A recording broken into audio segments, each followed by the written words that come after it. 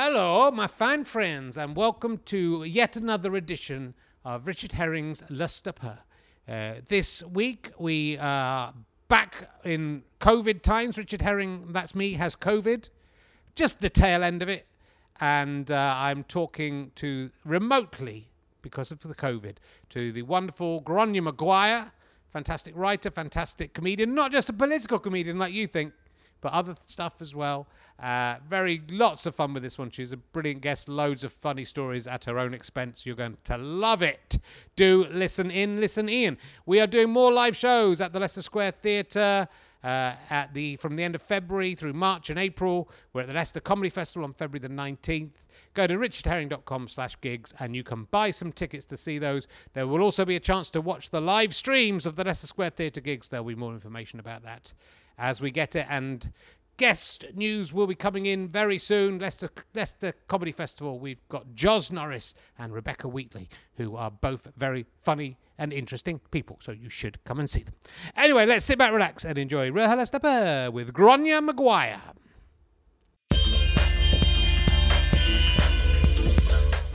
Ladies and gentlemen, please welcome a man who's still wearing the same pyjamas as he was wearing last week. He's disgusting. It's Richard Herring. Hello. Welcome to the show. Is that? I think my buttons might have stopped working. That's a shame. Yeah, never mind. It doesn't matter for you, most of you, what listen to the podcast. Welcome to Richard Herring's Lockdown Suitcase of Tipples podcast. Yes, it's a topical reference for the 17th of January when we're recording this. But will it still be topical on the 2nd of February when it goes out? I don't know. I was talking to all of Boris Johnson's children the other day. It's the biggest audience I've ever had. That is both a diss on me and on him. And they all call it RHLSTP. So it's poor old Boris is having trouble. Old Boris Johnson having trouble just when they got the flat looking nice. I had a picture there. Look at that. Not working. Rubbish. What a load of rubbish. Got another picture I wanted to show him. Just when they got the flat looking nice. That's what I'm saying. Look, we're recording this in January. It's going out in February. I'm going to bet you that Boris Johnson is still the Prime Minister, regardless. I'm going to give him 1 million more chances, and then that's it. It's over for him. I'm sorry if that's harsh. He's only got 1 million more chances for me, and that's... I feel particularly bad about the number 10 parties because I buried my parents on the day of the number 10 parties. They weren't dead, and they managed to dig their way out and contact the authorities. All I'm saying, if the PM can break the law, why can't I? That's my point. Now, last week I was talking about my daughter. Be good to have the pictures now, but I guess it's not going to happen. Who you may remember, she'd drawn a picture of a man called Jeff, and she'd married him, and they're now married. Then the next day, she told me that her and Fred had a baby. I said, "Who's Fred?" Because I thought you were married to Jeff, and she said, "Oh yeah, Jeff." Sometimes I forget his name. It was me. I was worried that Jeff was the heartbreaker. It was Phoebe who's going to turn out to be. She can't even remember the father of the person she's married. Anyway, she told me they'd had a baby who was called Lil, and the pictures are up. There we go. Look, you can see him if you're watching there. That's Jeff next to Lil. He's definitely the dad from the pink faces. She's inherited half of his smirk, half of his mouth, and then got another smirk on the other side. It's all happening so fast. I don't know if I'm ready to be a grandfather. I'd planned to bump Jeff off by ripping him to shreds, but I can't do that to a baby. Can I, little Lil? Look at her. She's my granddaughter. She's got the same eyes as me. Look at her. She's beautiful. Enjoy your life, everyone. It whizzes by so fast. It only seems like 2 days ago. My daughter was an unmarried 6-year-old, and now look at her with a whole family stuck on a wall. Bloody idiots, aren't they, kids? Right, look, let's crack on. Hopefully my button will work for this. Delicious. My guest this week is probably best known for her portrayal of Miss Grey in S-Band. Will you please welcome the incredible Grainne Maguire, ladies and gentlemen? There she is. Hello. Hooray! Hello, Grainne. How are you doing? I feel I'm optimistic. All my tech is working. Good. Well, we had some dodgy moments before we started, so let's not jinx it. But great to see you. You're in an Airbnb. Whereabouts is the Airbnb?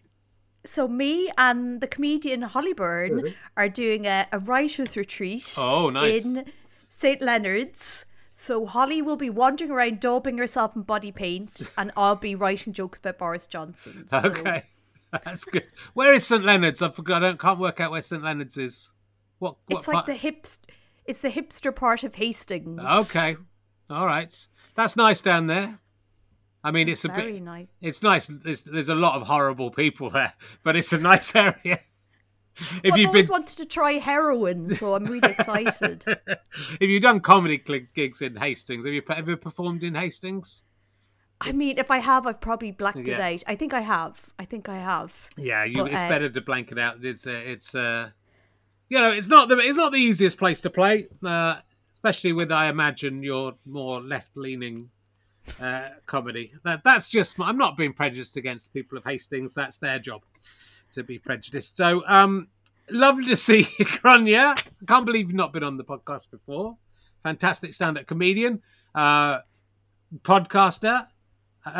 political commentator, and what it was quite the reason that I thought to have you on was because you've got a new podcast out, which my wife was listening to in the kitchen, so I could play along with it because I didn't know what the title. I hadn't seen the blurb, and it's called The Way They Were. We'll get straight into this. Now, I'm not even. You host it with a lady called Chantal, whose surname sounds like she could be a character in Toast. I'm not going to attempt to pronounce her surname. Can you pronounce her surname? I'm going to go. It's Fiducian Payne.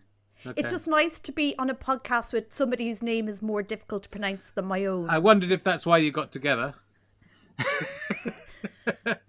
But it's The Way They Were, and it's a neat idea. And what I like about it is that I do think of you as, and perhaps not entirely, and it's not entirely fairly because you do lots of other stuff as well. But you're sort of known as being quite a political comedian, or doing a lot of comedy about politics. And this is just sort of gossipy, fun exploration. I'm sorry, Grainne.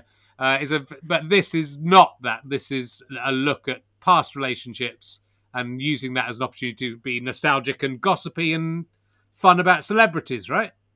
It's good because it's so funny. Like, I know nobody pays as much attention to other people's careers we do to ours, but like, I have not done any political jokes on stage since Ed Miliband was leader of the Labour Party. Like, I hate it.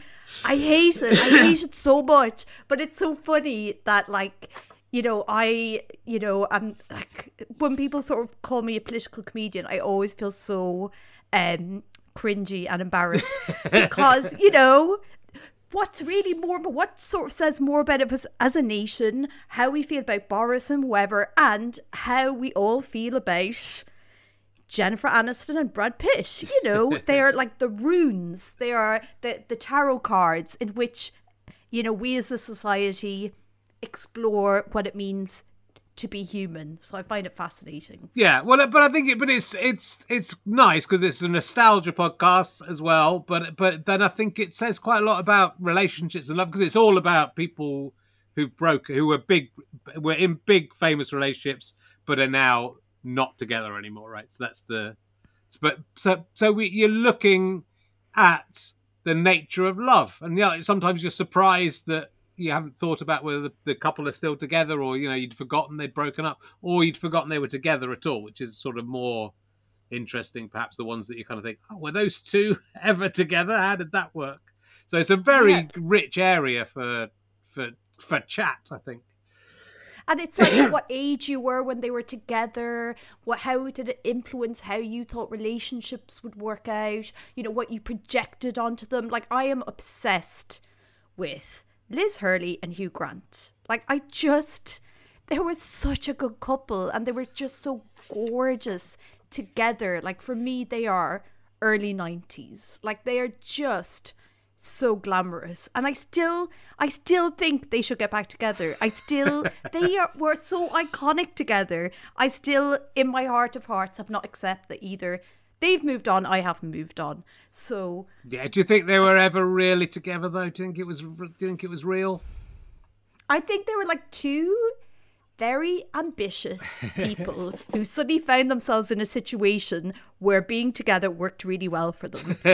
Maybe that is a form of love, you know. It's certainly it's they moment. I did a gig I've talked about a lot, where in a jeweler shop in about 2002. It would have been because I was doing Talking Cock, and all the kind of most famous people. It was all the guests. It was all the main customers of this posh jewelers, and Hugh Grant and Elizabeth Hurley. I think were both in. I think Elizabeth Hurley was there. Were both in the audience of that, but not together. Hugh Grant was the only person who really laughed at any of my jokes, and Liz Hurley. I remember Posh Spice was very confused by everything I said, and Elton John did not like me. You got dissed by Elton John? Yeah.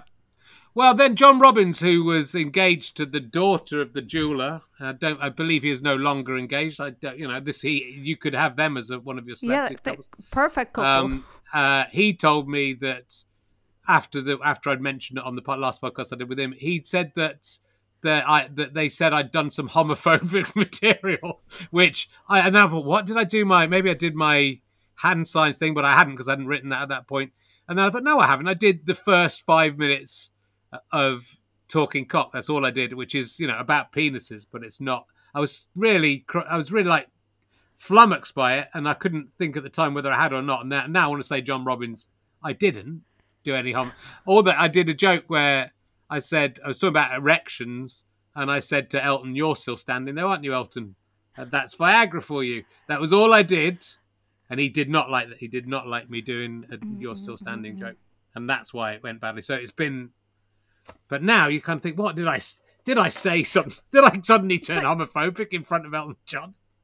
Maybe it's just like, imagine you're Elton John, how many "You're Still Standing" things he probably hears on a daily basis. Maybe he just had too many "You're Still Standing." I don't think anyone else would do it to his face. I think I was the first who did that joke to his face. Anyway, we couldn't do his relationship as well. Well, you could do him and his wife. I suppose you could Elton John and what was she called, Renata or something? I can't remember. Renata, yeah. He talked about her in his autobiography, and then she sued him. Oh, that's right, yeah. So it's a rich source. I was listening to the Ellen DeGeneres and Anne Hesh one today, but that's I didn't know that Anne Hesh had gone crazy and gone into someone's house and said she was a goddess of the earth or something and lost her mind. That's taking it badly. I mean, that is a bad breakup. So that's... Once you involve aliens, that's it. The other person has won. But that was, that relationship is... So, and the minute you got this, because it's so much fun to speculate, isn't it? It's like speculating from... But with both, and what we know about both those people now and what we know about Ellen from more recent stories, it must have been a pretty traumatic and difficult relationship of two quite big egos, I would have thought. And it's because it was like the first time Anne Hesh had been like out as a gay person. Yeah. You have all of that, and then suddenly crazy famous, and then like hanging out with the Quentin Tarantino and the Clintons. That's a lot of pressure in, the first few months of a relationship. And was it her first gay? Was it her only gay relationship? I mean, I think so. Yeah. Because you do allude to this briefly in the podcast, but Bowfinger, Steve Martin's writes a character. Is it in Bowfinger that there's a character who just keeps on marrying or getting relationships with the person who can help their career the most, and that was Steve Martin's take on.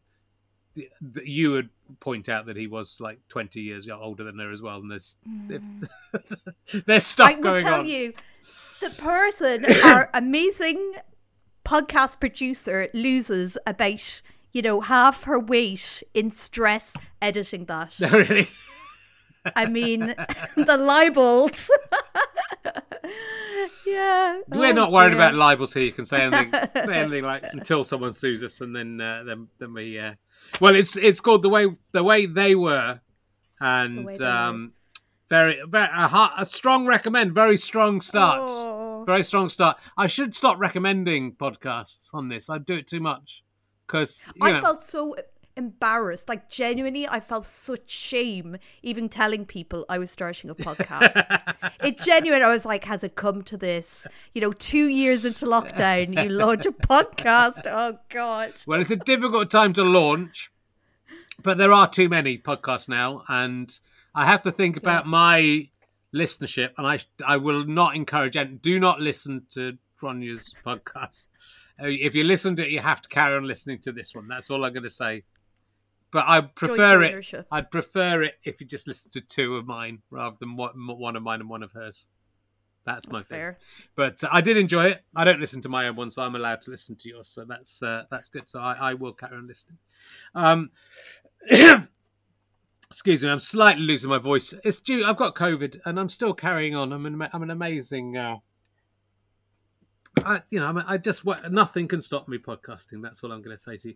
I was reading your website today, and which is good as well. Thank you. But you have so you send out a newsletter every month or so, or is it just when you feel like it? I was trying to have the discipline of every fortnight, right? But I haven't technically got. So it will be when I start back every fortnight. Okay. I think they're sort of basically articles about mainly failures in your life. You put yourself down, mainly things that have gone horribly wrong for you. They are very funny, but very honest and very open. My newsletter is, hey, I'm doing a gig here and you can listen to the podcast here and please buy my book. And your newsletter is some incredible stories. I was talking to Laura Jean Marsh before we did the podcast about the one, the fact that you poo with very little warning, which is something I didn't know about you. So you don't get much between I need a poo and the poo appearing. This is quite a personal thing to get into. I'm very much like the dog from Woof, but instead of turning into a dog, I poop my pants. Okay. So I don't think if they made a kids' TV show about it, it probably wouldn't last as long as Woof. But if anything, I think it would do more, good in the community. But it's so bad. Like if I've had more than 2 or 3 coffees, there could be a platform change, and I would get very little notice. Well, you tell us. I mean, I don't want to blow the story because I would like people to go and read that one for themselves. But you do very, very openly talk about shitting yourself and having to hide it from your boyfriend, which is very funny. But there's a great one about going to be a motivational speaker at a sort of posh girls' school, and it all going quite badly wrong for you.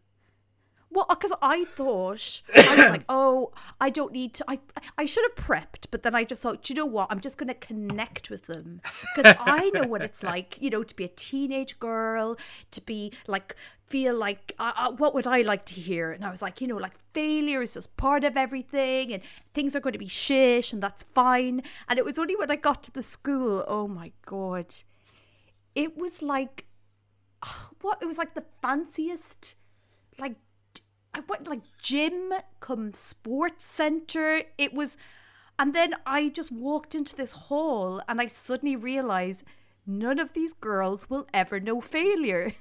They will never know failure. And just the suggestion that something might not work out for them. When I said it, they looked so offended, and like they looked like offended and sorry for me at the same time. Like, what is this you speak of? And I was so convinced I was going to be like Michelle Pfeiffer, Dangerous Minds, connecting with the kids. And it turned out the only people I was connecting it with was the teachers at the back who have to work with these rich, entitled little brats. So they were like, yeah, you're right. Life doesn't work out the way you planned. Look at me teaching. It's bloody school. But the actual students, they just were, it was so, oh my God, I'm talking about pooping my pants. Pooping my pants would have been more dignified than what happened. And it was, oh my God.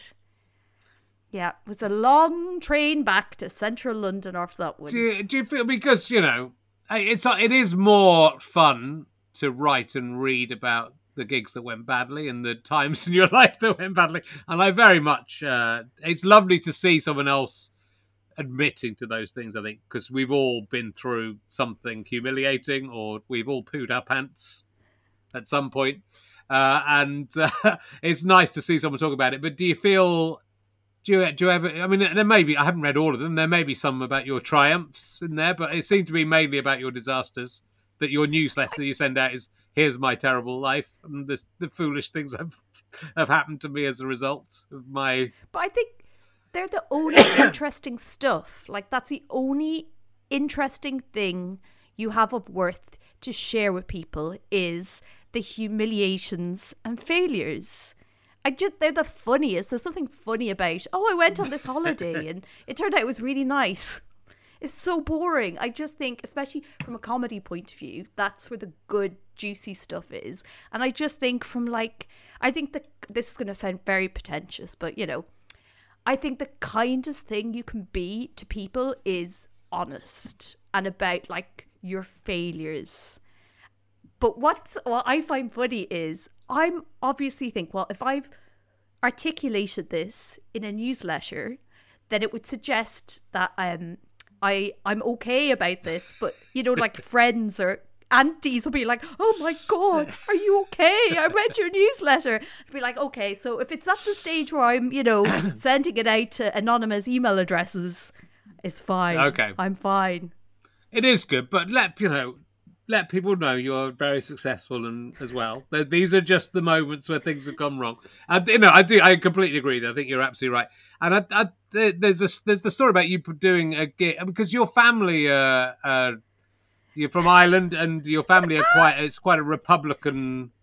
I mean, when I say it's quite a Republican family, I read about your grandfather being shot at by the British forces and only escaping because they thought their ricocheting bullets were him for shooting back at them. So yeah, they were very heavily into the Republican. The cause. They answered the nation's call. Yeah. He actually, I didn't even say it in the newsletter. My granddad, because he fought in the Civil War. He broke out of prison. Like, he blew himself out of prison. Isn't that mad? Yeah. Well, it's very exciting, and you know, because I'm partly Irish, like everyone is. I'm more on your side than my side, so it's okay. I come from stocky. If you look at me, I come from the Hannon family and I'm a stocky little Irishman. Look at me. Why couldn't I have got some of the genes from the other British Isles?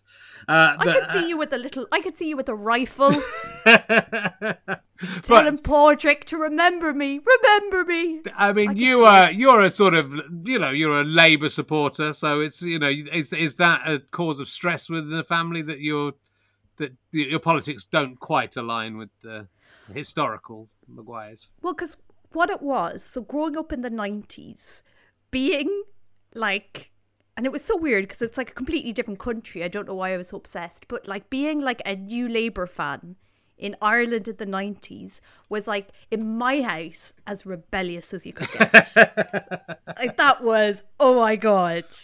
And me, because my parents, because, you know, it's so weird that sometimes I just think it's so mad that like my granddad was part of this, like, it feels like ancient history, but it's like, just like, I'm just one generation, you know, away from it. So my parents were really...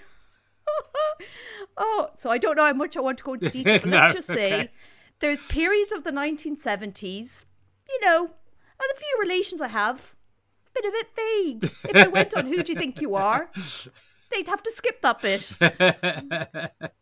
But they were very like pro, like my mum especially would be like, oh my God, Gerry Adams is a statesman. Gerry Adams, you know, is like will be remembered in the history books as a, you know, person of peace.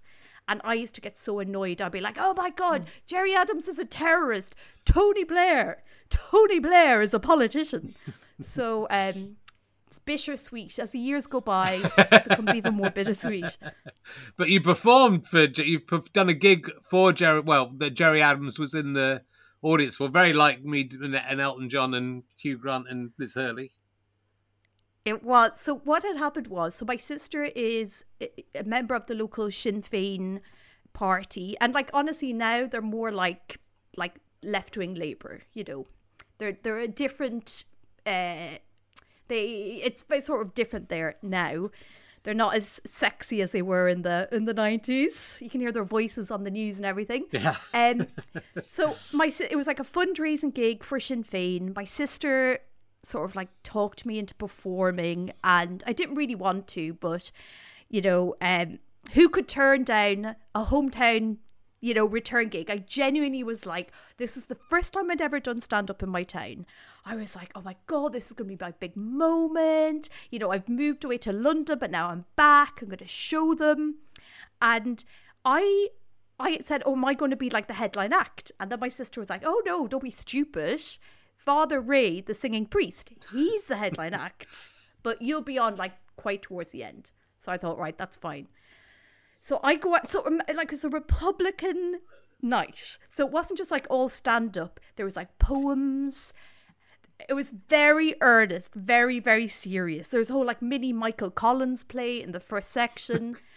So I bound on, but because I'd only been going about like 5-7 years at this stage, so you don't have a stand-up set that is very fluid to the situation. So I just did my regular Club 20 basically, and I had this joke in it where I said, you couldn't set the sound of music in Ireland, mainly because you wouldn't be able to have realistically likeable nuns.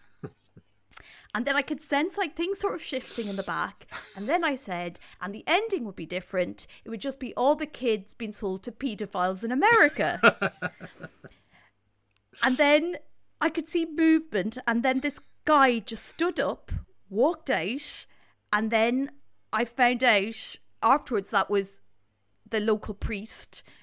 And then, so Father Ray, the singing priest, was banned from performing at the gig because of what I had said. He wasn't allowed to go on stage. Wow. So the night sort of had to end really sort of quickly. And Jerry Adams was in the front row the whole time. So I was in a room with Jerry Adams and he was fine, but I was the one causing all the problems. Yeah. And he was very charming. He looked a bit like a Bee Gee. He had these amazing big teeth and fantastic hair. And Yeah. I'd lovely chat with him at the end. Did he speak in his real voice, or does he still have someone going around with him doing his voice for him? I don't know. It was very sexy, very confident. Is that why? That was such. You wouldn't remember those. You're too young to remember those days, though, right? Where I suppose it was the BBC as well, though. Do you remember the days when all the Sinn Féin people were voiced by actors?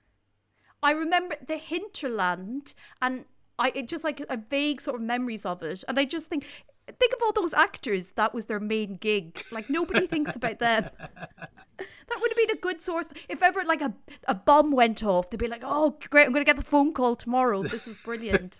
But I don't, if he had a very sexy voice that could hypnotize people, then maybe that's it. Do you think that was it? Because I don't understand. Surely it's what he says, not the way he, if they were going to censor people, you'd think they would stop people hearing the words. It's sort of odd. It was an odd decision at the time. Maybe he was like the original ASMR, where his voice was just so baritone and sexy that people were like, ooh, yeah. I feel all weird.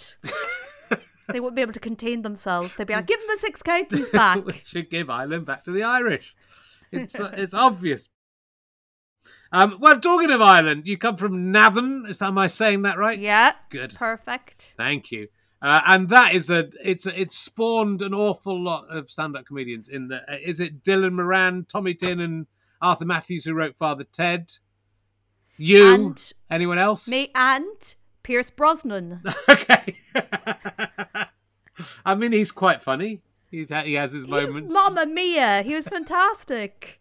Was that deliberate though in Mamma Mia? Was he being deliberately funny in that? So my auntie served him in a hotel about 10 years ago, and it was just like, bog standard hotel, and she went up to him and she went, more carrots, Mr. Bond. And he was very nice to her, so I that's good. love him so much. That's very nice.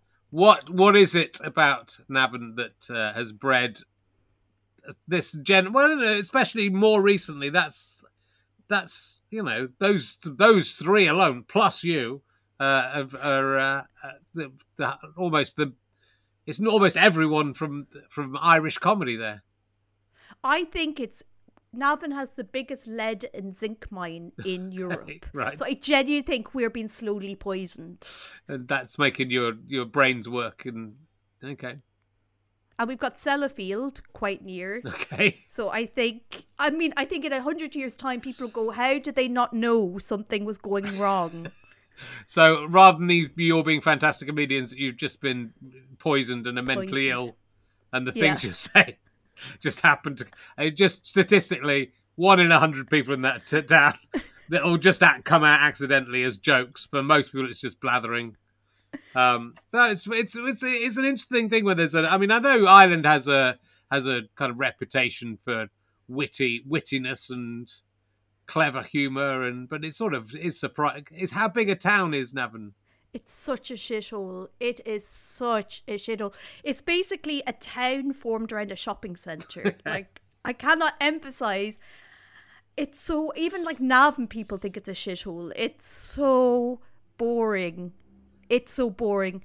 There was like 2 cinemas when I was there, and one was closed down because there was rats in it. And we had a swimming pool for a while, but then there was a hole in the roof, so that got closed down. So I genuinely think everybody's slowly losing their mind. Okay, well, that's it. We'll see. I'd see. Like many comedians, I'd see you tried clowning, but you didn't get on with clowning. Did you go to France and do the course? So I went with Katie, actually. And a friend of the show, Katie. It was just a weekend, and this is what annoyed me. So it was like comedians midlife crisis, you do clowning. So I thought, this will be brilliant, and it'll be so inspiring, and it'll bring it, a lyricism to my stand-up. It'll be fantastic. So it's so expensive, like unbelievably expensive. I may have lost you. Can you hear me now? Yeah, I can. Yeah, sorry, yeah. You froze. My internet connection is unstable. Aren't we all? Sorry, carry on. So ruinously expensive. It was for 3 days. So the first day, the teacher, the guy running the course, was like, whenever I got up to do anything, he would say, no, you wanted too much. It's horrible. You wanted too much. Looking at you, I want to kill myself. And I thought, oh, well, I know what this is. He's hazing me. He sees potential. Okay, I'll sit down. Fine. Second day, I get up to do an exercise. I want to go to IKEA and build myself a gas chamber to kill myself so I don't have to see this. And I was like, okay, fine. Yeah, I'm entering into the process. Finally, third day, I genuinely was like, just let me do one exercise. This has cost me £600. It was such bullshit. It works for some comedians, doesn't it? It's a few come back and changes their lives. Scientology. Just do Scientology instead. You get to meet Will Smith. Good. I'm going to ask you some emergency questions. Just to say. Oh, well, I know the answer. I know that you have an answer for this one because of your vlog, but I'll ask you this one first of all. Have you ever seen a ghost, Grainne Maguire? Yes, I have seen a ghost. Yes, you have. I've met a ghost. Okay, tell me about that. Okay, so I was at university. Okay, was coming home from the student bar. This is really important. My hangover was just about to start. So put pin on that. Hangover just about to start. I'm going into my house. This is a house that belonged to an old couple. The woman had died in the house. Her husband was living in an old folks home, but we were renting it to students. So got into the house, hangover just starting, get into bed. I fall asleep. I wake up and it's like my arm, for some reason, is being sort of brought forward. There is an old woman at the bottom of my bed. She puts a white disc into the palm of my hand. I pop it into the glass of water by my bed. It fizzes. I drink it. Go back to sleep. Wake over. No hangover. Wow. So now, how do you explain that? I would say, well, I've had the experience where, and someone reminded me of this, where because it was in a retro one we put out, that I was asleep. I mean, you were asleep, Grainne. That's how I explained it. And you think you woke up and you didn't wake up. And I've had quite a lot of experiences like that. I saw the ghost of my son and it was really real. And he's not dead, importantly. And I reached out to grab him because I thought it was weird. It was so real. And then my hand went through him. And I think that was a dream. But I've had, there's an archetype of a hag that sits on your chest and kind of tries to choke you when you wake up. So maybe yours is just a nice hag who's but I cares had about no your hangover in the morning. Surely that's science. There was no hangover. Have you never had a night where you've had drunk and not had a hangover? Sometimes you don't get a hangover as bad. I don't know. It's sort of. I mean, look. Is it possible? All these ifs, ands, or buts. Is it possible? I'm just being rational. I'm being like Danny Robbins. I've got to say both sides. It is a good story. But, what ghost gives you an Alka-Seltzer? But is it possible the old woman hadn't died and just pretended she died to get away from her husband and was still living in a spare bedroom, had seen you were not well and then gave you an Alka-Seltzer to get you through the day? I mean, that is a possibility. And, do those when you things say it like that? Do those things ever, I suppose if one is literally from the other side, they brought that back with them from heaven. And it just seems a waste of your ghostly powers to stop a girl having a hangover once. If it was a magic pill that stopped you ever having a hangover, it's a good story. I'm going to give you that. I'll give you that. It's one of the better ghost stories we've had. I like to say it at funerals when somebody's just lost a real loved one, just to give them hope. Yeah. The soul continues. A sort of Amazon delivery thing from the ghosts. Yeah. Grainne, have you ever milked an animal or a human? No. You said I feel because I grew up in the countryside. I feel like I should, but I just was from a very boring part of the countryside. Yeah. See, again, in your newsletter, again against yourself, there was a date you had. Our first date with someone, where the man said that you looked like a nun in civvies. Yeah. Which, I can't work out if that is like a bit. I think there's a sort of racist element to that, I think. Do you think? 100%. But anytime any English person says anything to me, I first assume they're being, racist against Irish people. Yeah. So. Well, I wouldn't do that because, as I've said, I'm unlike everyone else. I am partly Irish, so I would never do that. It's not a good tact. I mean, that's like, what was his hope in that date? They go, I know, I'll tell her she looks like an off-duty nun. That should. I mean, was that? I wonder if it was. It's not a good chat-up line, but I wonder if he was just voicing his own fact. Maybe he thought this is good. He was saying this is good. I've always wanted to fuck a nun. And you look, if you could get the costume, you would be great. Like the sound of music, yeah. But it's a good story as well. It's another good story. So I'll ask you. I'm going to go for another emergency question. The humiliations of life. It's all copy. It is. Well, it's but as a comedian, I'm writing this book now about having a testicular cancer and losing a testicle, and I'm before when I thought that. I didn't. I went into initially and they said, no, you're fine. It's not going to be cancer. It's going to be something else. And I was slightly disappointed because I thought, that would have been I could have got a good show out of that. It was generally, I was happy, but there was a big element of disappointment in me. And, that came back to bite me, literally, not quite on the bum, just near the bum, bit me and I lost the ball. So, careful what you wish for, Grainne, is what I'm saying. You shouldn't have put it on your vision board. That's who you made the mistake. I did. What is the strangest thing you found in your cleavage, belly button, or anal cleft, Grainne Maguire? Have you found anything? I think I've definitely found crisps. Yeah, definitely. In all three areas, or just in all three areas. It was a good night out. It's good. It's good. It's like one of the advantages of being a woman. You know, you have to biologically be better at hiding food from sneaky men. So that's why we've got all these creases and clavicles. Well, it's, you know, it would be nice to have crisps. I guess I could get in my belly button. I could get them in my anal cleft. I don't check my anal cleft as much as I should probably for crisps. Do you think that's what, is it like self-perpetuation? So the more you put on weight, the more areas in your body there are to store food. That's true. And the skinnier you are, nothing. You're right. So then, and then there's always food, and then it's like your body's way of keeping you. It's better to be overweight. That's why your body wants you to be overweight, because it's better in case there's a famine or something, and then you can just sit back, and and then doubly so if you can harvest food from yourself.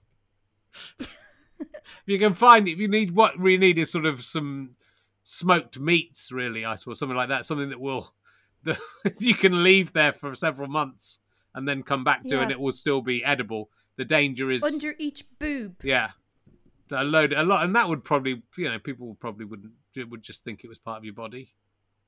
Yeah, or they'd be like, you'd smell. They'd be like, I don't even want to know. They'll just leave you to your food. Yeah, it would be a sad existence. Now, you've been in America recently, and again, another lovely newsletter about your engagement. Congratulations on becoming engaged against your wishes, morals, your morals.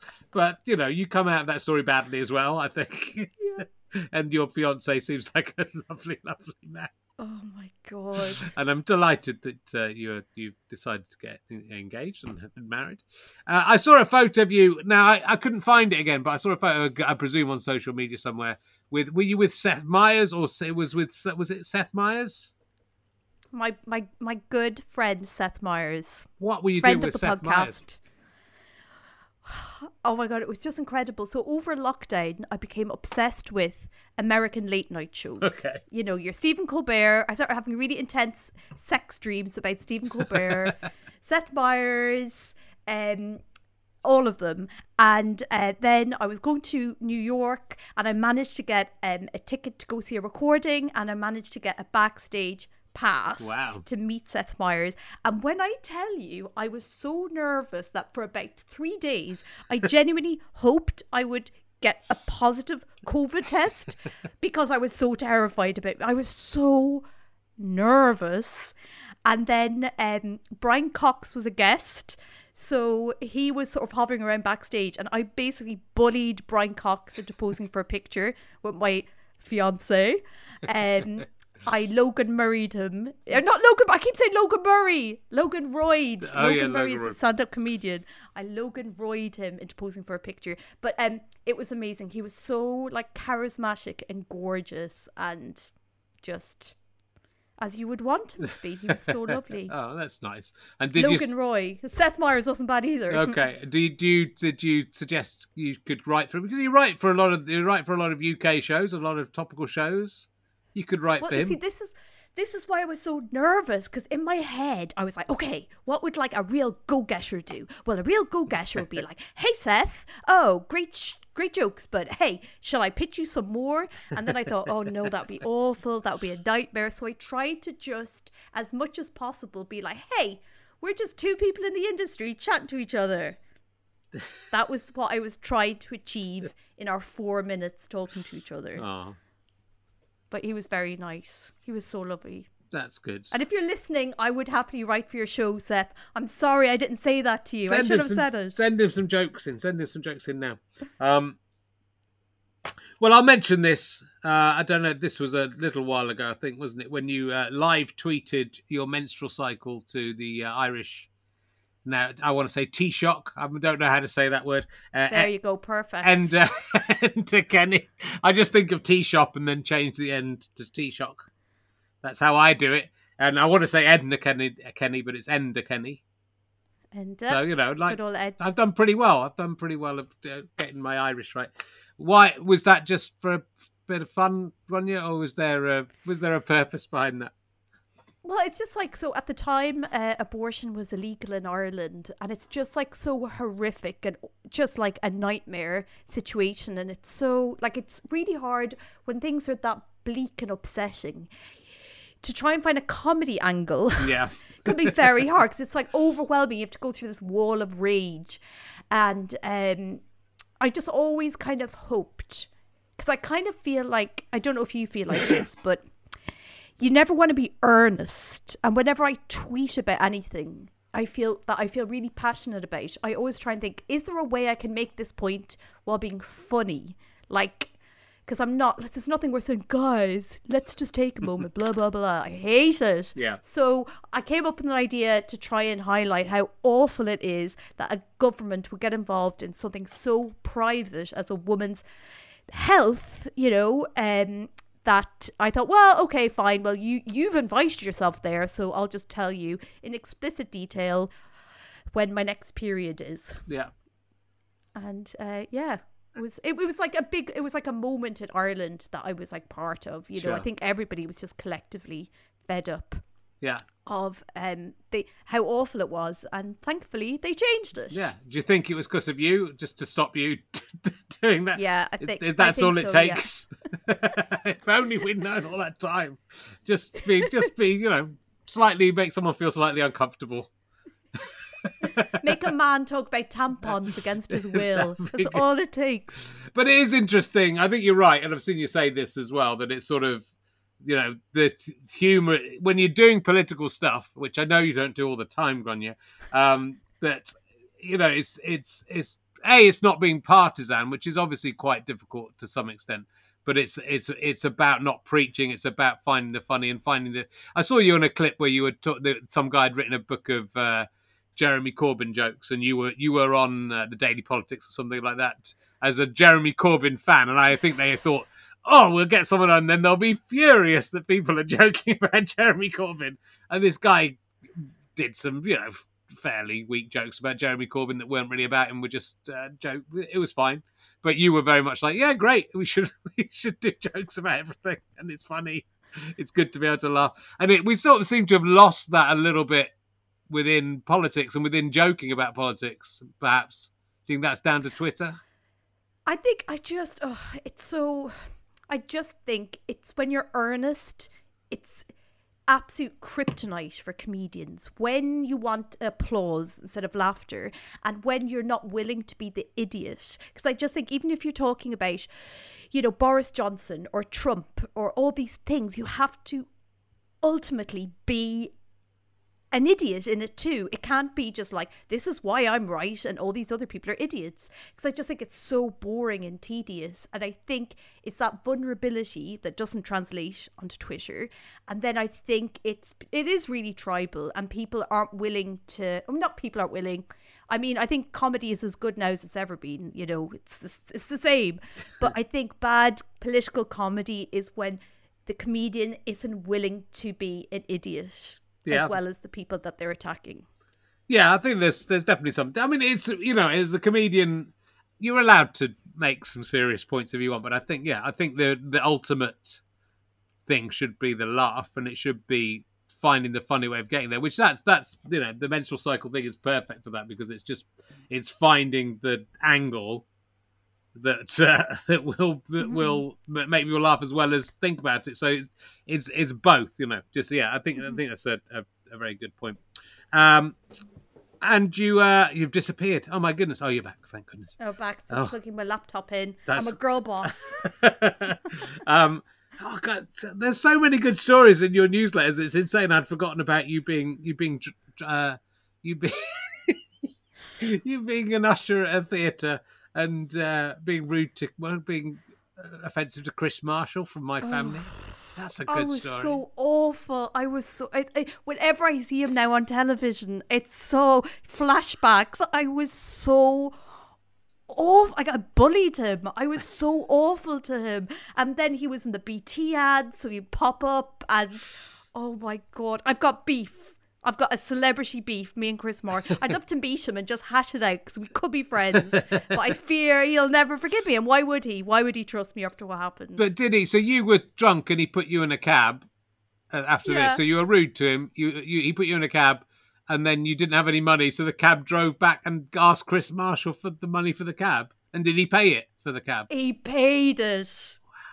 Did he ever pay him? I tried to pay. This how drunk I was. I tried to pay for that taxi with a Discman. I tried to pay it with a Discman. Oh, the mid-noughties were more innocent time. They were, well, He was not according to so last lovely. Yeah. Well, but did you give him the money back later? No, No. I didn't. I think we should arrange for you to pay Chris Marshall back. I wonder if he remembers. Oh, I bet he does remember. I mean, I'd say he does. The Almeida Christmas party. He was doing the misanthrope. yeah, the misanthrope. And I said that. I said, you think you're really funny, but you're not as funny as you think you are.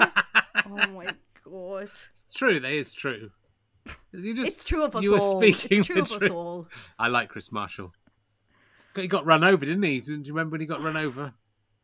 I thought maybe this is me. Yeah. This is maybe I am responsible for that because, I I can't. stress when I see him so much. If he's genuinely, Chris, if you're listening, I'm very sorry. You were in the right and I Yeah. was in the wrong. Give him his money back. I can't believe I would just if I'd been Chris Marshall and if I'd been at a party and then someone had been rude to me and then I'd put them in a cab and then the cab came back and said, presumably wanted double fare because he had to come back, so he would need the money for the fare and the money for taking you back home again. I would say no, I'm not paying for that. I'm Chris Marshall. She can pay us. I'd just dump her in. She can sleep in the stalls. Absolutely You see, outrageous. that's why he's the nation's sweetheart, It is. because he paid for my taxi. Yeah. He's a good man. He is a good man. Makes up for the being in love, actually, doesn't it? Makes up for that crime against humanity. Well, look, you're a fan of museums. I have a museum-based question for you. If all the world's art galleries and museums in the world got together, said we love Grainne Maguire, she was rude to Chris Marshall, but we'll forgive her, and as a reward for all the pleasure she's given us with her wonderful career of mainly political stuff, but occasionally some other stuff, she can have one item from any museum or art gallery. What one item would you like to own from all the world's museums and art galleries that you could keep? I will tell you what it is. Yeah. It's the recreation of a Victorian pub in the Museum of London. Wow. Okay. And you want to I just love it because you could just walk in, and I just think this is my dream. This is my dream. I would love to be famous / successful enough that they get away with like being like all these weird whimsies. I would love to be like so eccentric and successful enough that I would only do my business meetings in the Victorian pub in the Museum of London. Like that's where you would meet me, and we would have like a normal business meeting, but it would be there. But would I imagined you were saying, right, I'm taking this and I'm putting this in my flat or wherever I live. This is going to be mine now, and people will have to come to us. No, it would stay. Stay where? It would stay there. People could enjoy it.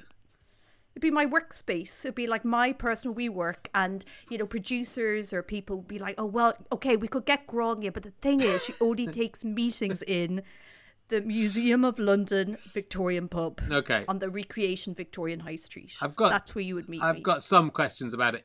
Are there actors pretending to be Victorians in it, or is it just this is what a pub looks like?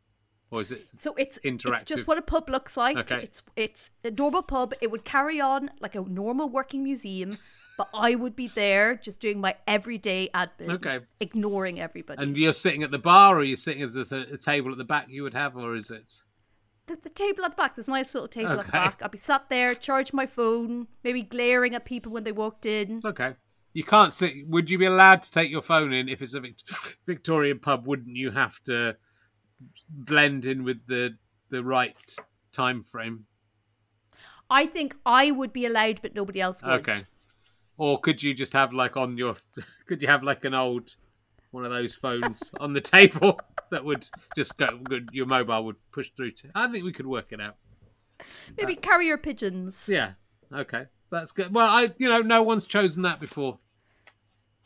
Out of all the people I've asked that question to, no one's ever done that. What a power move. What a power move it would be. Be like, she's great. She's read the script. She's got a few ideas. But you do know the only place she takes meetings is the Victorian Recreation High Street in the Museum of London. I think if you get to the point where Steven Spielberg and people are coming down there, then I want to see it. I think that's good. I'm going to ask you a question from my new book, still available, which hangs Would You Rather. All these books are still available. Let me see. No, I've asked that one last week.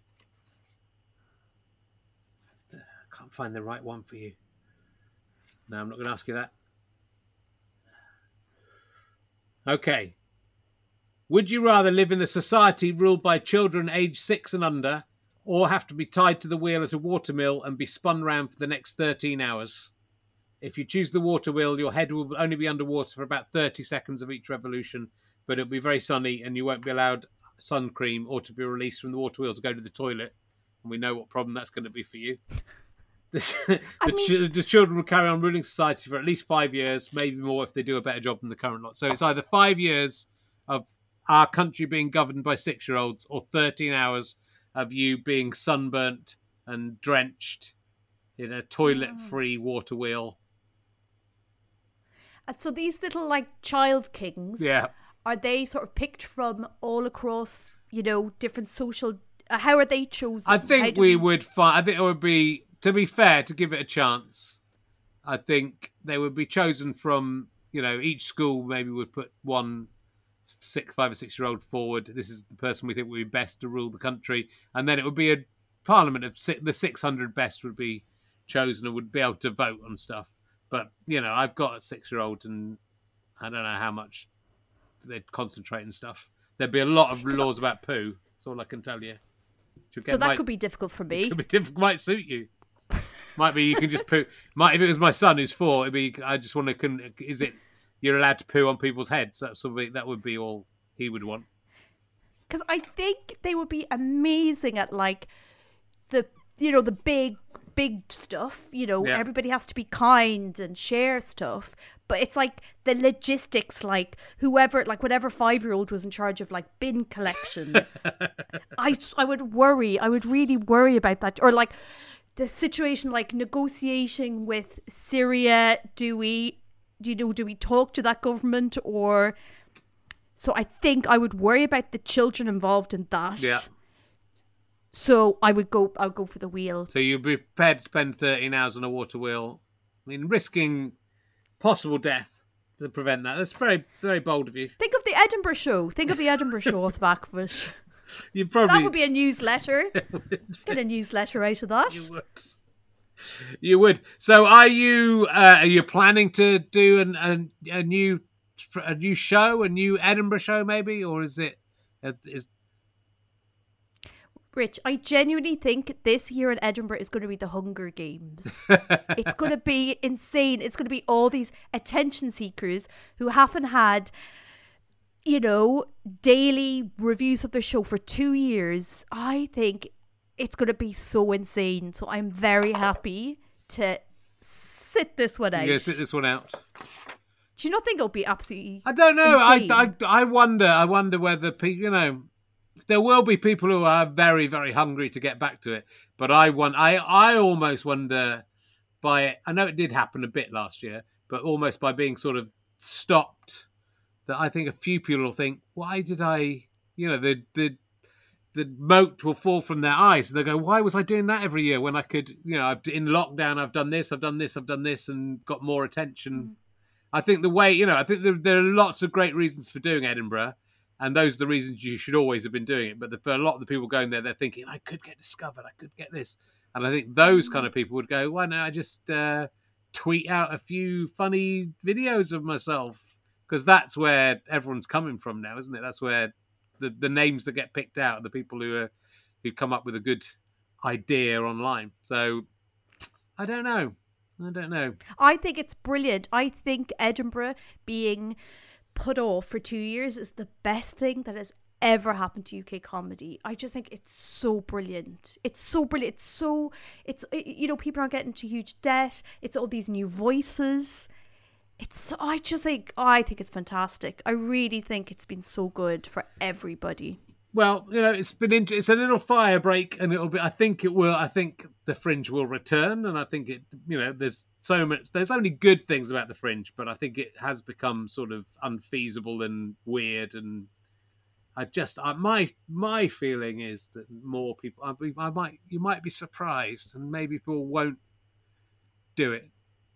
But I think we're going to do some RHLSTP up there. So, I was thinking of doing a stand-up show, but I don't know if I want to go up for a whole month and put myself through that.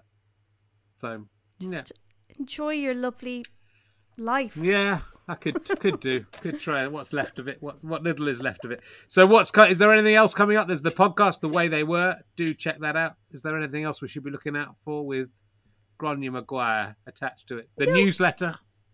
My newsletter is my little letters in a bottle that I chuck into the sea of the internet every fortnight.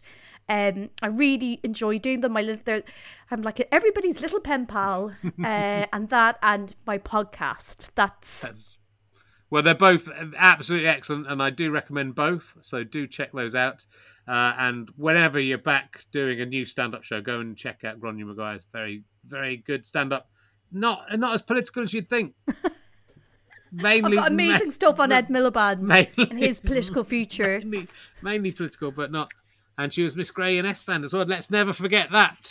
So thank you very much, Grainne, for coming on the show. And we'll see you soon, I hope. And good luck with everything. Grainne Maguire, ladies and gentlemen. Hooray! Thanks very much. We'll be back next week. We've got a special guest from America next week. It's a secret. Ooh. See you then. Bye.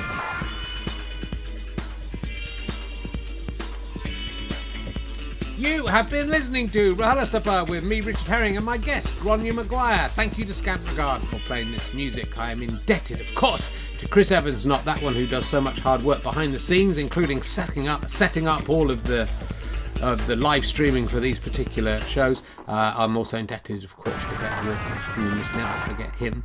I mean, mainly though, I think it's me that is the main one in this, and I should be thanked more often, I think, in the credits than I am. This is a Sky Potato Fuzz and GoFasterStripe.com production.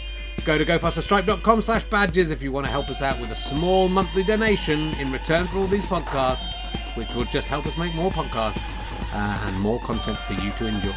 You'll get loads of cool extras as well, and find out about those guests at the Leicester Square Theatre before any of the non-badge scum.